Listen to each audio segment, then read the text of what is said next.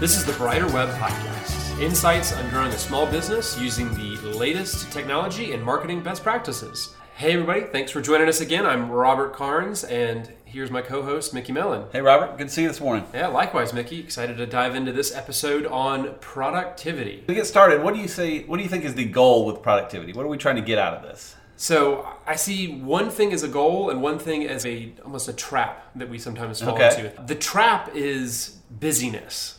I think that's something we joke about a lot, but it's the reality with a lot of the work that we do is just staying busy and finding things to do to fill up our days.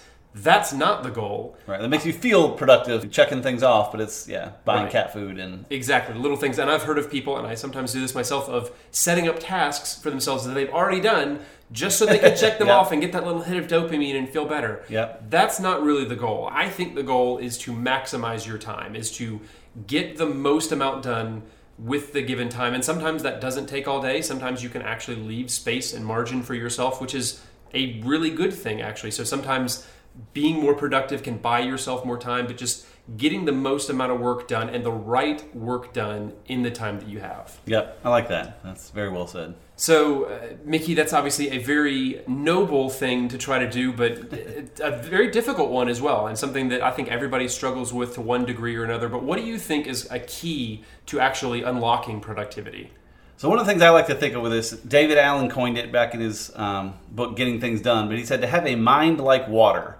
And basically it means like a still pond. If a small rock is thrown into a still pond, it makes a small ripple. A big rock makes a big ripple. And if you're on top of your world, what everything's going on, you can respond appropriately. If a big rock is thrown at you, you need to respond with a big wave, like sometimes. But if you're haphazard and chaotic, everything becomes a big wave, even if it shouldn't be. And so being on top of things is big. I think the place to start with that, for me at least, is email and I'm a big believer in inbox zero. Not that everything's done, but just that everything is, you're aware of, they're in the proper systems. And so when a new email comes in, you can respond appropriately. Say, okay, I can let that sit, I can deal with it, I can do what I want to do. And we could get into a whole separate podcast about dealing with email. We won't go too far there, but I think the main thing to consider with email is emails generally aren't messages, they're actions. An email comes in saying you need to do this, or put this on your calendar, or find this document, or do something. So handle those emails appropriately and go from there. First of all, mind like water is like maybe the most zen thing we've ever said on this podcast before. It makes me feel like we need to have a few minutes to just meditate on that. But second of all, I actually have a little bit of pushback on the whole idea of emails aren't messages, they're actions. I often tend to treat them that way, but I've heard from a lot of sources that you're not supposed to use your email like a to-do list, that's a trap, and that's something that can lead to work anguish. So do you have any justification for why you treat email that way? For sure. So you're correct. I agree. You shouldn't treat email as a to-do list because you're not necessarily doing everything in the emails. You're just going to mine out the good stuff from the email and put it in the appropriate system. And we'll talk about some of those systems, but again, put a task on your task list, put an event on your calendar, and get them out of your inbox. If you keep them in your inbox as a task list, you'll end up with 20 emails floating around that you can't really prioritize, and every time you look at your inbox, you kind of rescan the list to see what matters. When if they're just in the right system and dated for the right date when you need to do it, it's out of your mind and you can move on with what really matters. Yeah, well said. So we talked about tasks. That's a big piece of what comes in emails, things you need to do. So what are some good ways to handle tasks? The first knee-jerk reaction is to look at tools, right? We have a lot of digital tools. You and I both love all the different digital tools, many of them focused around productivity. So tools like Asana, ClickUp, Teamwork are all task management systems that we have used in the past. There's seemingly an infinite list from there. And I actually recently read a Wired magazine article on that subject of to-do list apps because, again, there are so many. They're pretty easy for developers to create, relatively easy. And so that they pop up all the time. And the author of the magazine article argued that it's not about finding the right tool. It's not about getting a better to-do list. It's actually about blocking off time for when you're actually going to get those things done. Because if I have a list of 50 things I need to do, I have no idea how long that's going to take me. I don't know if it's realistic to try to squeeze all of those things into my Tuesday. But if I actually take my calendar and block off, okay, I need to go grocery shopping, it's going to take me an hour to get this done. I'm going to do this at 9 o'clock because all these kind of things, it puts it into the context of your day and then holds you accountable because it says, okay, it's 9 o'clock, it's time to go grocery shopping. You need to go get this done and you've got an hour to do it. So it better works the tasks and the things that you need to get done into, again, the rhythm and the flow of your day. And so it actually has a much better likelihood of you getting those things done and being productive. Gotcha. Very well said. I think the problem we can run into even there, though, and it's a balance, is figuring out how much meta work to do to organize your to-do list and to figure out how long things are going to take and to block off the time, because that's something I struggle with when I have a list of 10 things. I could spend the next 20 minutes figuring out how long each one's going to take, or I could knock out 3 of them, and it's sometimes one answer is better, sometimes the other one's better, and it's, yeah. And that gets back to the thing we talked about before, which is busyness, right? Sometimes doing that meta work and filling up my to-do list with all these things and reorganizing them and shuffling them together, that can kill a lot of your day, just seeming like you're getting things done, but you're really just pushing paperwork around and not actually achieving anything. Yeah, Merlin Mann had a great anecdote with that. He said, pretend you're making sandwiches at a sandwich shop, and you get an order in, and it's for ham and cheese. And you get another one for grilled cheese. Like, okay, I got 2 cheeses. And then you get one with just ham. Like, ooh, should I organize by hams or should I organize by cheeses? Or like, no, you make the sandwiches. Like, just knock this stuff out. So, again, certainly some organization behind it can be good, but yeah, that's where a lot of the meta work becomes busyness, and you got all these great systems you reorganize, and you could have knocked half the tasks out in the meantime. So. Absolutely. So similar to meta work is taking notes around this productivity, documenting things, archiving as you get work done. So you obviously have done a lot of work and care a lot about note taking. So what are some of your systems when it comes to taking notes on your productivity? So really just 2 pieces that go together. I think we all should have a good disposable notes system. Just a place to put notes temporarily. I know you use a lot of paper. You take a lot of notes during meetings. I use Google Keep a lot. I also use Remarkable. I do different things for taking notes. But it needs to be a place that's disposable, that you get back to frequently, and then put those notes in the proper system. So I can take a quick note whenever I want. If I have an idea for a blog post or a thing we need to do for a client, I can just jot it down, knowing I'll get back to that notes list, put it in the proper place, put it on the task list, email the person, put it on the calendar, whatever it is, and then erase the note, and move on with my life. And having that done. But then the key to that, it has to be a trusted system. Mm-hmm. And trusted is a big word. David Allen uses that in his book as well.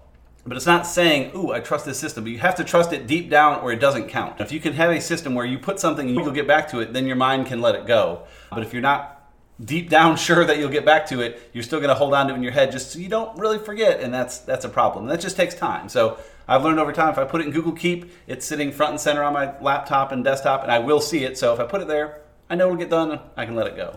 Just like with task management systems, there are so many note-taking apps. You mentioned Correct, Google Keep is one. Evernote's a popular one. We could sit here and do an entire show about just the note-taking apps. For sure. So like you said, it's not about finding the right tool. It's about finding the one that you're going to use, you're going to revisit, you're actually going to check on a regular basis so that you're not losing ideas, because you can also spread everything out over 100 different places. Right. And that's useless. That's a waste of your time because you're not actually archiving it, putting it somewhere where you're going to find it and put it to use. Yeah, and there's a few levels of note-taking, and again, we could get into that later, but I think Evernote and Rome Research and some of those are great places for storing notes and organizing thoughts, and that's a whole different animal. I'm talking more just a place to put quick notes, which Evernote and stuff is generally not as good for. But again, if it works for you and you'll get back to it, then it does the job. And then the last thing I think we'll look at here is deep work. The idea of deep work. Cal Newport has a great book called Deep Work that gets into that. I'm pretty good about deep study, like reading and stuff. I'll often go out in the backyard with things like my Kindle and my Remarkable, products that don't have connectivity to anything. I can just take notes, I can read books. I'll often listen to maybe Brain FM to tune things out and help me focus, and that works good for reading and writing and stuff, but I think we're really talking more about work, and I know you have some excellent deep work habits, so tell us a bit about that. Well, it really started when I read Cal Newport's book, like you mentioned. It's called Deep Work. He gets into the science behind why we need to really do it, because for the most part, we can do shallow work, which is stuff like moving paperwork around or doing meta work around tasks. But to really do meaningful, significant work, you need to focus. You can't task switch or try to multitask and actually get something meaningful done.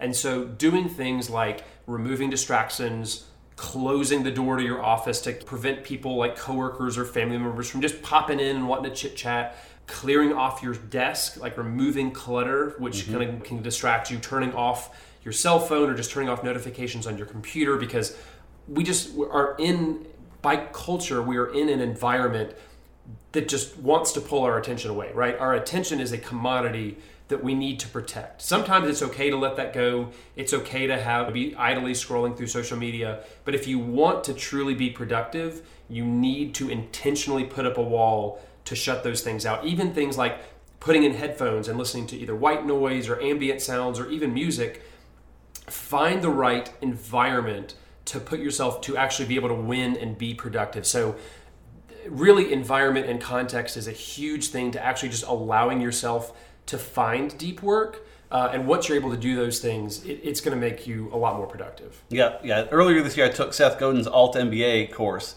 and that required a lot of deep work. And what I found worked well for me there is I have in my office with my big computer, behind the computer, like behind me, is a standing desk I have with a different laptop on it.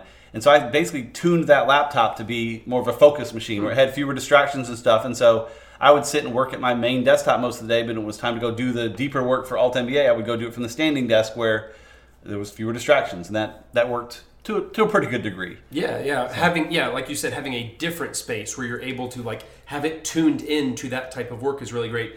Cal Newport's book details some like more specific examples or other examples, I suppose, of people who've built writing sheds or deep work. Like I've thought about that. I've been talking to my wife about that. rooms. I'd love to build like a combination shed in the backyard. Because we need a shed for like a lawnmower and stuff. Like I'll build a big shed where like half of it could be like a workspace where I could just, which is ridiculous because I have a dedicated office at the house, but Sure. I don't think she'd go for that. But I can see the value in it, but that would be cool. Right. Well, yeah, you could just have her listen to this podcast and sell her on the idea of There you go. why you need a deep workspace. Perfect. There you go.